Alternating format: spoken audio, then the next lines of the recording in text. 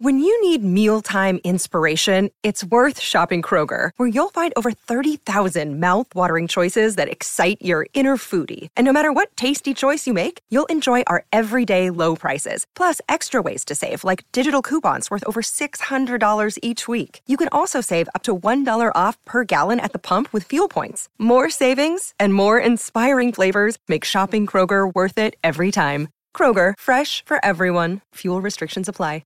Delicious meets nutritious in the snack that packs a real protein punch. Wonderful Pistachios. Each 1-ounce serving of Wonderful Pistachios has 6 grams of protein, giving you over 10% of your daily value and making Wonderful Pistachios one of the highest protein nuts. But perhaps more than that, I love all of the flavors they have. Their sea salt and vinegar ones are my favorite when I'm craving that flavor but want to keep it healthy. But that's just the tip of the iceberg. Wonderful Pistachios come in a variety of flavors, like chili roasted, honey roasted, smoky barbecue, and jalapeno lime, perfect for enjoying with family and friends or taking them with you on the go. Whether you're a pistachio purist who loves cracking open every nut, or you prefer the convenience of no-shells pistachios, Wonderful Pistachios has got you covered. Grab Wonderful Pistachios and elevate your snacking game today. So fill up with a healthy snack when hunger strikes. Visit wonderfulpistachios.com to learn more.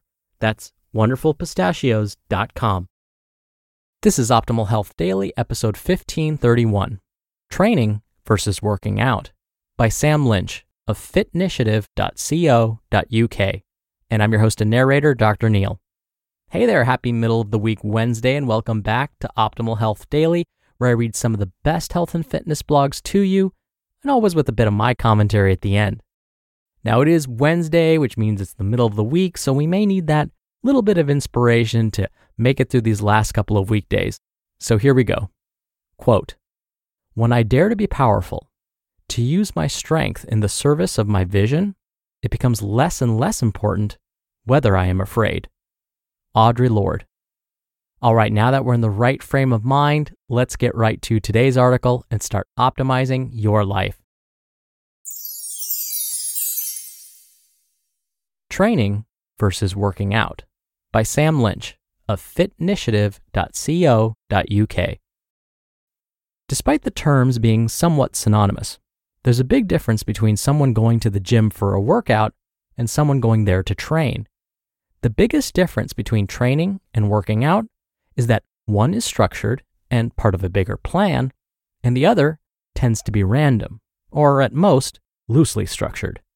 Essentially, workouts are singular bouts of exercise, whereas training is the productive sequencing of workouts towards a specific goal. While doing something is mostly better than doing nothing, without an overarching structure or theme, random workouts will lead you to random results. Workouts. A workout can be anything that you decide to do in the gym, at home, or wherever. A workout is singular and doesn't take into consideration the scope of the next or the previous workout. Typically random in nature, workouts with no overarching direction can leave you spinning on a hamster wheel as you try to achieve your goals. A good example of a workout is showing up to an exercise class and completing whatever the instructor has planned that day. Do random workouts have their place? Again, for the general population, doing something is better than doing nothing. Workouts do have their place, especially for those who aren't looking for structure or wanting to achieve specific goals. Workouts provide opportunity for variation and keeping things fresh, which may help maintain interest for some people. You can probably still achieve a wide variety of goals with random workouts, but without accounting for the variables that a training program provides, these results will often be random. It's like getting from point A to point B in the dark without guidance. You may well get there, but you won't know how. Or worse, you may not get to point B at all and be unable to identify where you went wrong. For general goals like weight loss, random workouts can still provide you the necessary energy expenditure in order to achieve your goals, when paired with the right nutrition plan, of course. However, for performance-related goals, your workouts will need to be more specific, and training will most certainly be the better option for you. Training. Training gives direction to your workouts, making each individual session and component of those sessions complement the others in the program. Training takes into consideration what you actually want to achieve, the individual trying to achieve it, the best way to achieve it, and the time it takes to achieve it. This is why personal training is an effective tool, as you'll be following a specific training program.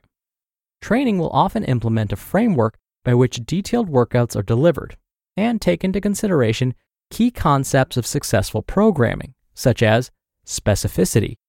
Is your training specific to your goal? Frequency. Are you training at the right frequency that enables the best adherence, stimulus, and opportunity for recovery? Progressive overload. Is the program progressively challenging each week? Recovery. Are you getting adequate recovery to allow for adaptations? And individualization. Does it take into consideration your individual needs? For performance-related goals especially, training is the better way to go. Even for general goals such as weight loss, a training program will give you a solid plan to follow and allow you to gather data to adjust and find out what works as you move along. Now, depending on your goals and how important training is to you, like those that are competitive athletes, training is typically periodized into microcycles, mesocycles, and macrocycles. Now, these go beyond the scope of this article and deserve their own spotlight in a separate article. So I won't go into that here.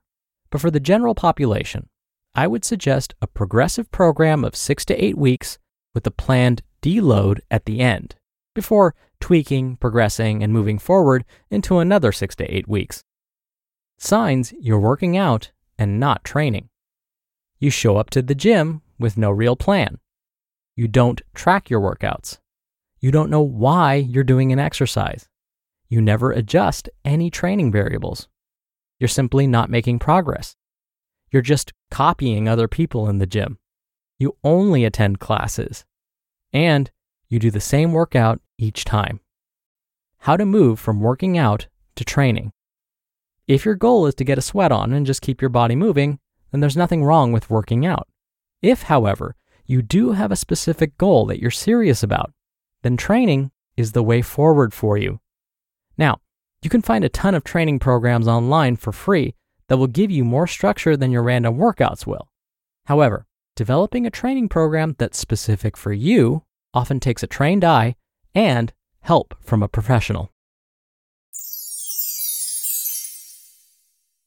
You just listened to the post titled Training versus Working Out by Sam Lynch of Fitnitiative.co.uk.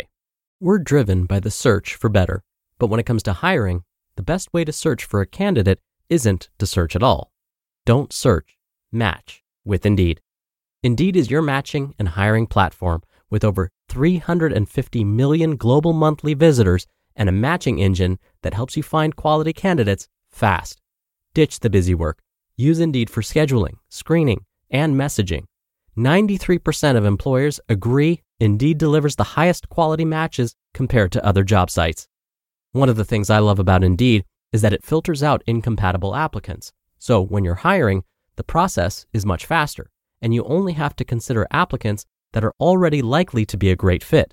And listeners of this show will get a $75 sponsored job credit to get your jobs more visibility at Indeed.com/health. Just go to Indeed.com/health right now and support our show by saying you heard about Indeed on this podcast. Indeed.com/health. Terms and conditions apply. Need to hire? You need Indeed. Dr. Neal here for my commentary. Remember the key statement here.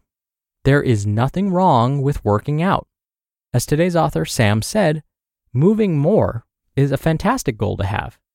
Now, I can speak to US data and say that the majority of Americans of all ages that is, simply do not move enough each day. The guidelines state that children and adolescents should aim to participate in 1 hour of vigorous intensity activity 7 days a week. Now, vigorous intensity activity basically means running, organized sports like basketball, football, soccer, tennis, swimming, Baseball not necessarily considered vigorous activity. And this is coming from a huge baseball fan.